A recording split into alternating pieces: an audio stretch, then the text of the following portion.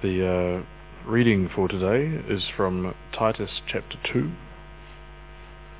verse 11 to 14.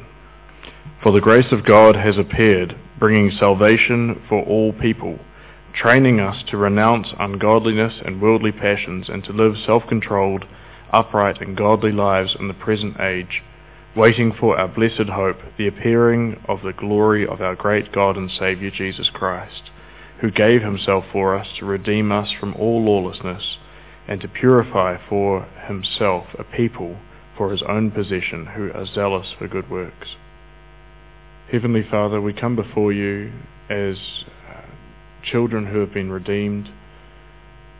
We come before you as children who are in need of your word, Lord, and especially myself.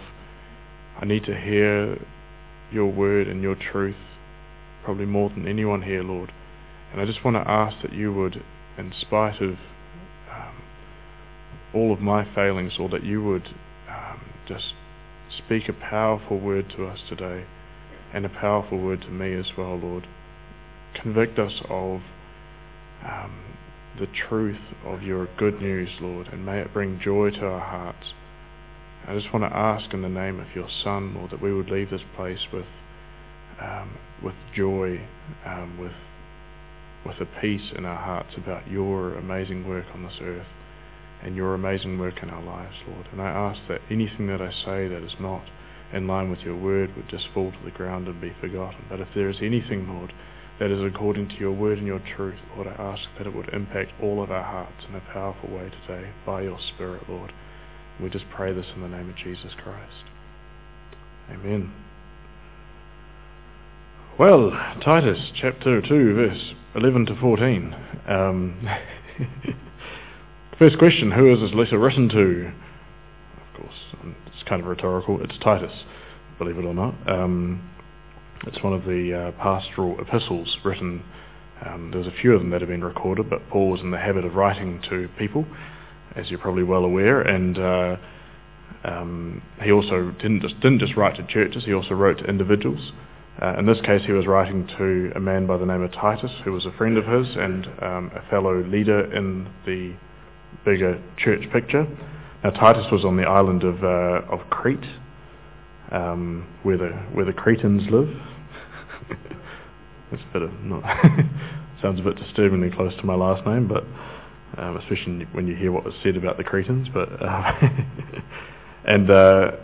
and the question is, well, what was its purpose? What was the purpose of this letter that he was writing and to Titus? And it was really just to encourage Titus to hold fast to true doctrine and to refute, I suppose, a number of peoples. There was, if you look in chapter 1, verse 10 to 16, it talks about the people that Titus is supposed to rebuke quite violently. And it says, for there are many who are insubordinate, empty talkers and deceivers, especially those of the circumcision party. They must be silenced, since they are upsetting whole families by their teaching for shameful gain what they ought not to teach. One of the Cretans, a prophet of their own, said, Cretans are always liars, evil beasts, lazy gluttons. This testimony is true. Therefore rebuke them sharply, so that they may be sound in the faith, not devoting themselves to Jewish myths and the commands of people who turn away from the truth. And he goes on to say, they profess to know God, but they deny him by their works. They are detestable, disobedient, unfit for any good work. So it's a very, very stinging rebuke to these people that Titus has been commanded to give. And he's really attacking a number of people. He's attacking the circumcision crowd, who are basically going along with Jewish custom and saying, in order to be a true follower of Christ, you must not only believe him, but you must also be circumcised, which is adding things to the work of Christ. And then you have Paul's attacking the culture of Crete and saying, even the Cretans say that they are absurd and ridiculous and evil and lazy, and so you have people that are making a profession of faith but have no outward sign that they actually believe in any kind of way. And then you have the Jewish myths that are being attacked, which is essentially self-righteousness through works, and then you have people that profess to know God but deny Him by their works. So you have legalism on one extreme end of the spectrum, and then you have complete lawlessness on the other. The crowd that would say, well, we have grace now, so let us go and do whatever we want. Let us go and be the Cretan of Cretans. Didn't make any sense. Anyway, so there's and into that context, in chapter 2, Paul sort of throws out these outrageous things. I guess he teaches. He's telling Titus to teach the older men, older women, slaves, just everyone who's ever been a Christian on that island is told to be sober-minded, dignified, self-controlled, sound in faith, and love and steadfastness, reverent in behaviour, not slandering, pure, hard-working, kind, sound of speech, showing integrity, dignity, showing all good faith. So he's just going in there saying, basically, you guys need to be the squeakiest of the squeaky, clean people. And into that context, it could be quite easy just to go through that list and be like, okay, we need to be sober-minded and very serious and be really dignified people. And all those things, they kind of have a subtle appeal to them. When we hear those things, like, yeah, I want to be self-controlled, and I want to be, and we're sort of, we could spend however long thinking about these things and maybe willing ourselves to be that. And then about a week later, if you're anything like myself, that would start to slip, and then you go back into old patterns again. So just saying do these things is not enough, and it's really not what Paul is saying. Even though he makes this outrageously strong case for living the most upright lives that is possible in this life, because previously he actually attacks the people that are saying we must live like this and be on the straight and narrow constantly. So the key is actually in verse 10, and we're almost at our passage, but it says, so that in everything they may adorn the doctrine of God our Saviour. I don't know what actually other translations say. I did in the past. But to adorn something is to make something, for example, a Christmas tree. You could adorn a Christmas tree with Christmassy things to make it look more amazing than it. But if the Christmas tree isn't there, it's just going to be a pile of glittery things, and it's going to be quite horrible. Or perhaps a better example is, let's say that there is an attractive woman standing right here. It's a bit of a weird example, but we're going to roll with it. Just turn the recording thing off. And you could adorn the woman in a beautiful evening gown, and it would enhance the natural beauty that woman has. Or you could cover her with mud and sticks and sort of sackcloth and things, and it would detract from the natural beauty that she has.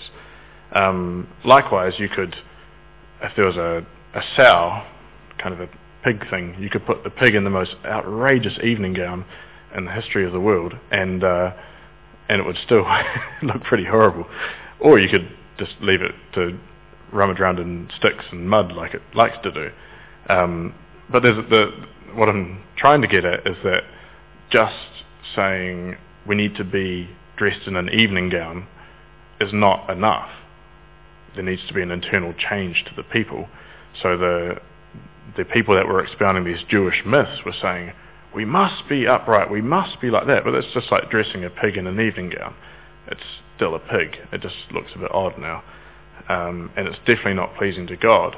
But at the same time, you had other people who were professing that they'd been born again, that they'd had this amazing work of God, and that they were, in fact, beautiful, but they were still rolling around in sticks and mud and just banana peels and whatever they could. It was just an outrageous situation where they were not adorning the doctrine of God in any kind of way by their actions. And in fact, it says they profess to know God, but they deny Him by their works. So they're saying, so in order to read the passage well, we need to keep in mind that what Paul is hinting at, what he's pressing for, is to adorn the gospel with good works, not to be self-righteous in any kind of way. So it says, "For the grace of God has appeared." Verse 11, Titus Chapter 2. And the first question is, well, what is grace? And what is it not? So grace is actually distinct from mercy. Mercy is not receiving a punishment that you deserve. So let's say I run someone over in a truck, and the judge decides to let me off. That is strict mercy. That's not grace. But grace is receiving something that you just have no... Grace is receiving $1 million from someone for absolutely no reason. Grace is unmerited favour. It has a richness, a generosity to it. It's a free gift. And that's what grace is. And it says that the grace of God has appeared. So this is a revelation of the character of God.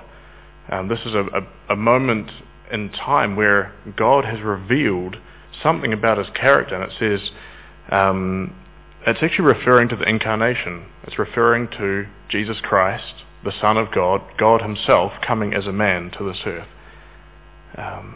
And whereas Sinai revealed, or when the law was given, it revealed the holiness of God, the justice of God, and conversely our inability to keep the law, Christ came with grace. It says he came with grace and truth. So the coming of Christ reveals the sheer grace of God.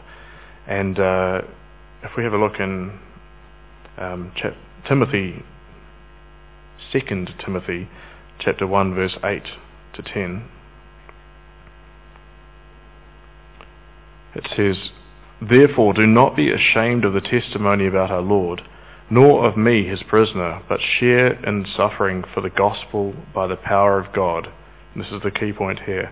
"Who saved us and called us to a holy calling, not because of our works, but because of his own purpose and grace, which he gave us in Christ Jesus before the ages began, and which has now been manifested through the appearing of our Saviour Christ Jesus, who abolished death and brought life and immortality to light through the gospel, for which I was appointed a preacher and apostle and teacher." So it's saying grace has been the plan of God from ages past.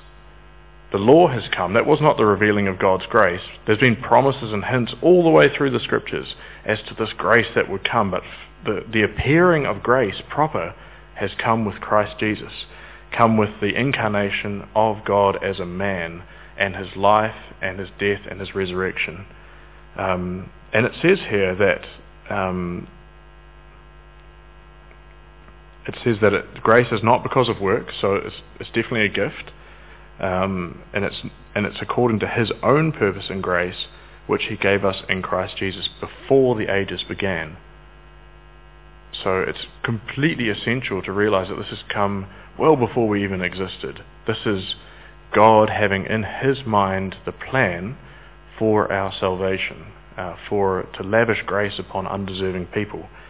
And we know that it's unmerited because it came before we even existed. And even more so, we know it's unmerited because we can never keep the law and the holiness that God demands as revealed at Sinai.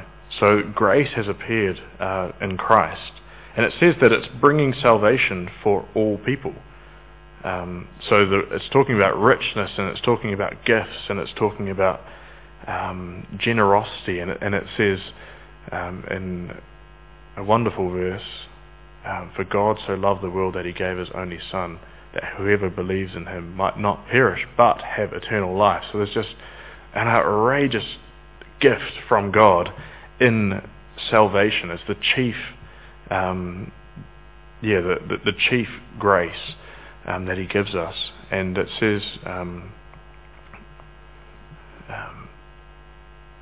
and this brain's going to kick in any moment, don't worry.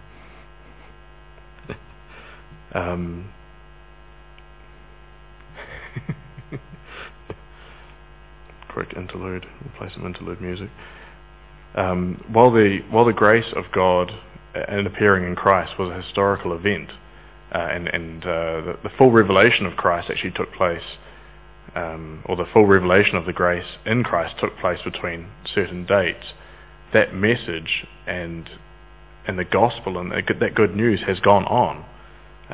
So it's not meant as a one-off event. Oh, that was grace back then. It's the message and the good news has gone forward, and it actually brings salvation all the way up until this point here.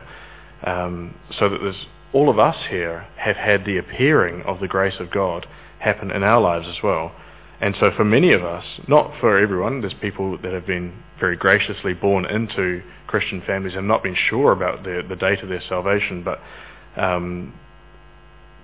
for many of us, at least for myself, there's been a moment in time where the grace of God has come in powerfully, and it's not been in response to anything righteous that we've done. It's a cry for mercy from our hearts, inspired by God, and comes in and He shows us grace.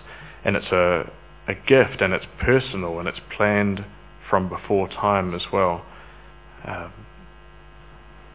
If you look at Titus Chapter 3, verse 3 to 7,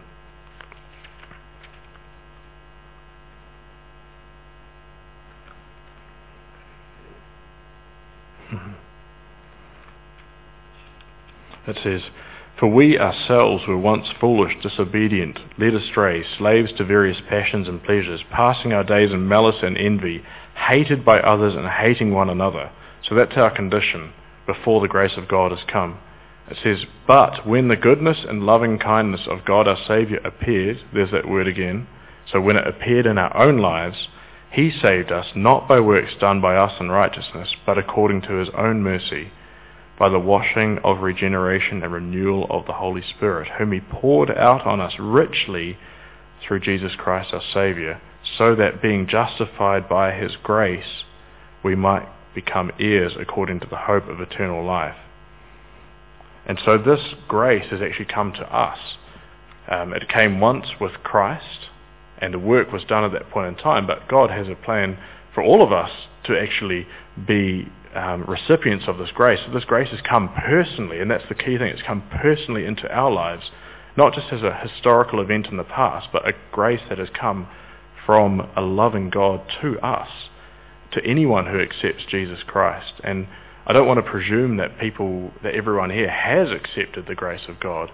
So that is an offer that I'm not extending it because I don't have that kind of grace. But God has extended grace to all people. It says salvation to all people, people of all kinds, all nations, all ages, all lifestyles in the past, everything. God offers you grace in Jesus Christ if you will come to Him and repent. And and maybe this is the first time that you will actually receive that grace, and that grace appears to you in your life. But it comes through trusting Christ. It comes through trusting the life of Christ that was lived perfectly. No one has ever, there's plenty of people that have theories about Christ, but no one has ever questioned the goodness of Jesus. People are like, oh, he probably didn't exist, or he was a nice guy, or all those sorts of things, but he lived a perfect life, and he died a death and took all of our sin upon Himself. So we have His life, His perfect record before God gets imputed to us, and the perfect, all our imperfections get imputed to Him, given it's what's it? A transmogrification, that's not even a word. A transferal is the one we're after. And so we can have righteousness before God. I think one of the key things to realize is that it's not just about that life and death, but it's also about the resurrection. And this is the key thing that we so often forget, or at least in my life.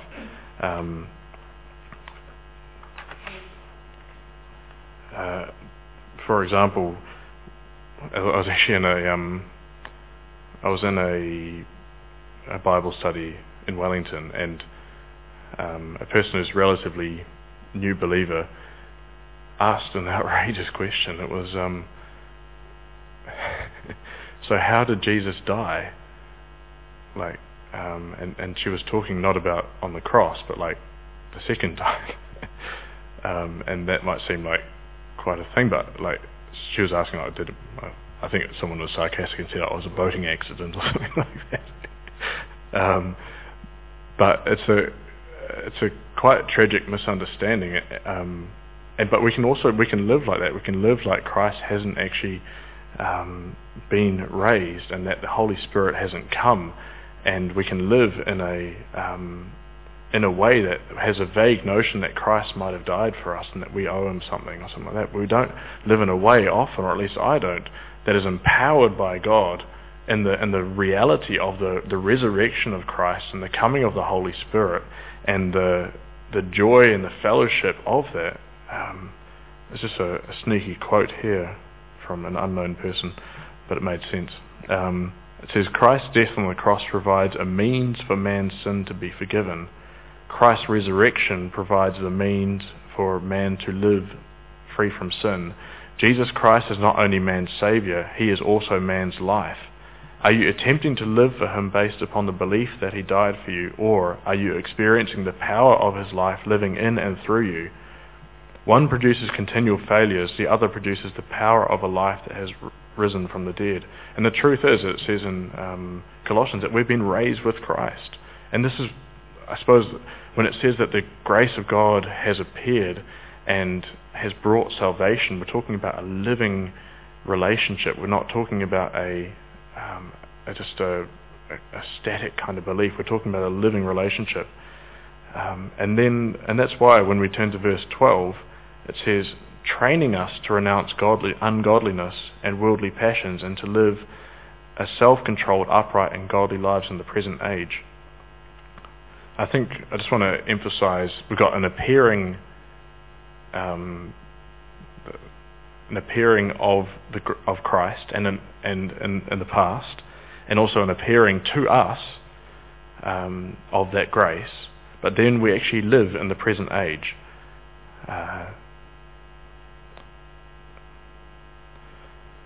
So the question might be, well, how can grace train us to renounce ungodliness and worldly passions?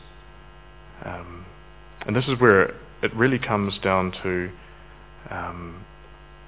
holding a tension in our hearts and in our minds between the coming of Christ in the future, which it talks about in verse 13, because it says, training us to renounce ungodliness and worldly passions and to live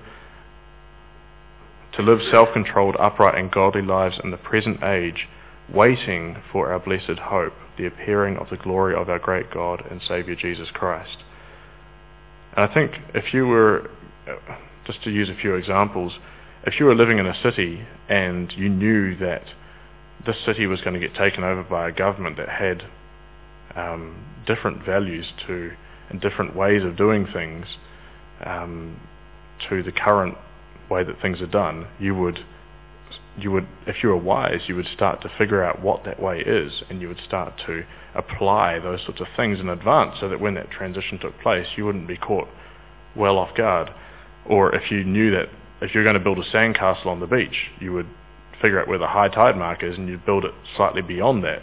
You wouldn't build it halfway up the beach if you knew that the tide was going to come away and wash it all away. And likewise, we know we're not just living this life in the present age as if the present age extended indefinitely. It doesn't. It has a specific end point, and during that time we're actually waiting for a blessed hope. It says, the appearing of the glory of our great God and Saviour Jesus Christ. I don't know if you've ever been in a situation where someone's invited you around for dinner and you maybe forget, and so you're just like, sweet, I am going to eat some Mars bars, like mini Mars bars. It's going to be amazing. I may even throw in a crunchy bar in there as well. And so then you may have eaten, I don't know, let's say, this has happened to me before, I don't know if this happens to other people, but I've probably consumed a lot of Cadbury things, and then I'm like, oh, it's dinner time now, and I completely forgot, and I go along like, ugh, and just really, I can't enjoy the meal that is coming up because I've actually just scoffed myself on chocolate.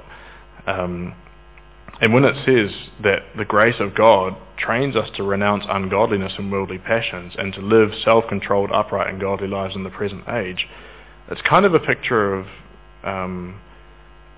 how we should be living. We're living for something in the future. We know that we've been invited.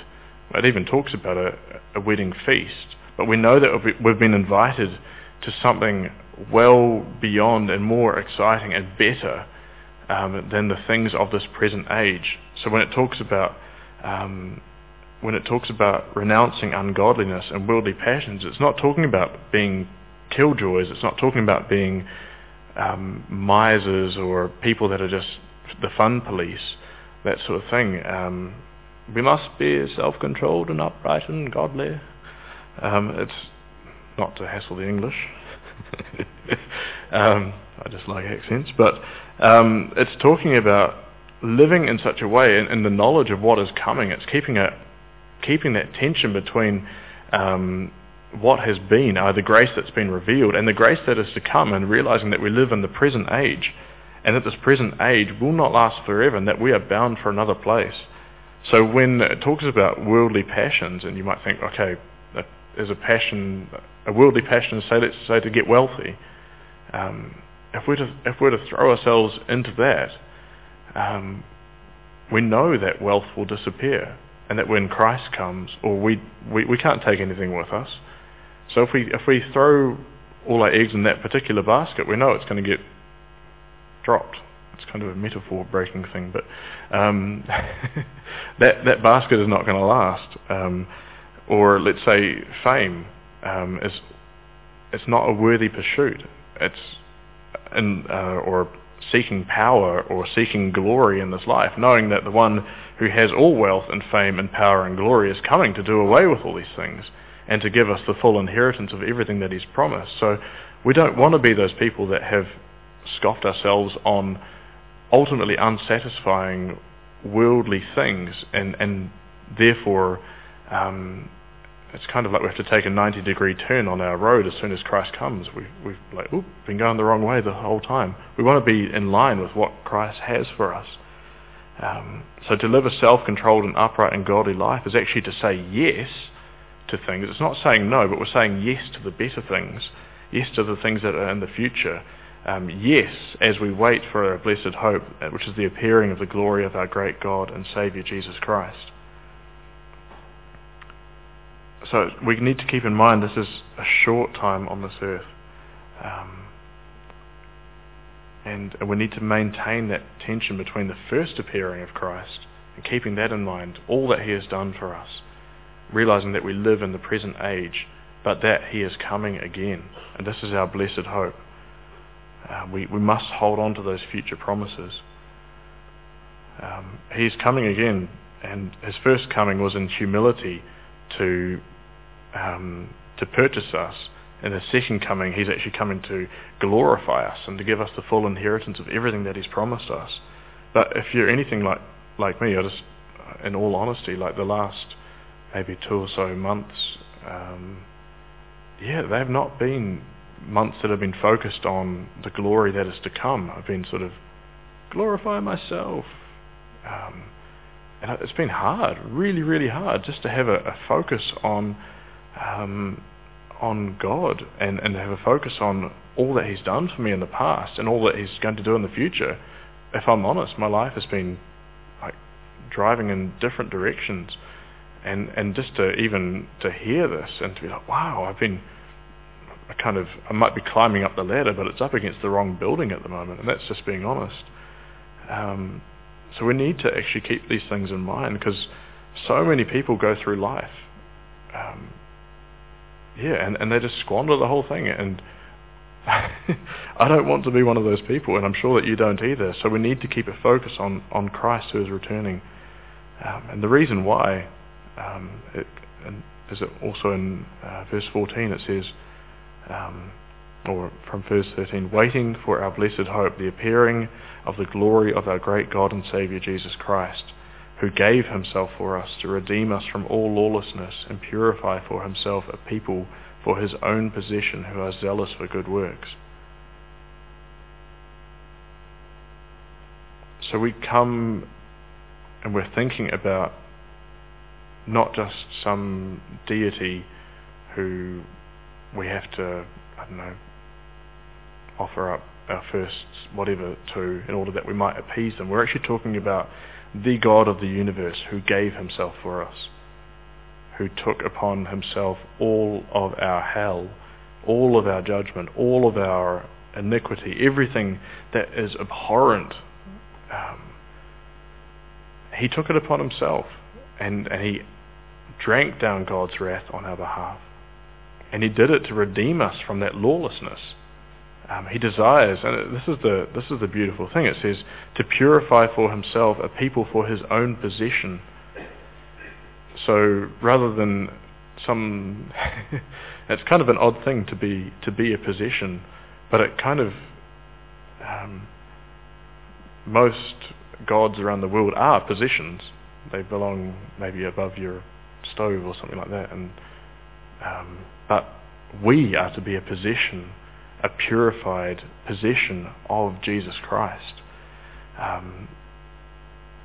and we are possessions that he's actually given himself for. He's paid for it abundantly. He lavishes his grace upon us, and he loves us with such an intense love, and the response for that is zealousness for good works. So it's always going to be a response. When Paul is writing to Titus about being upright, about being godly, about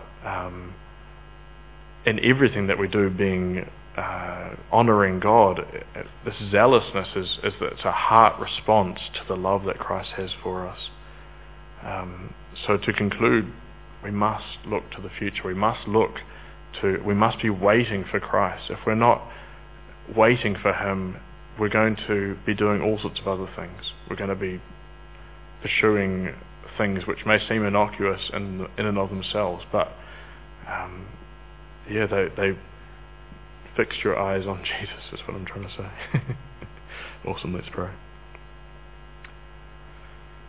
Father, we want to thank you for your grace. Thank you for the love that you have for us. Thank you for the plan that you've had from all ages past. Thank you that we are secure in you because of the work that was done by Jesus and because of your faithfulness to us, Lord. We just want to ask that you would cause our eyes to be fixed on you, cause our hearts to be longing for you. Give us the desire to abide in you and to abide in your word specifically, Lord, to refresh our hearts with the hope of the gospel, Lord, as it is so abundantly laid out in all of your words, Lord. And may those words be applied to our heart as well. Lord, we just pray this in the name of Jesus.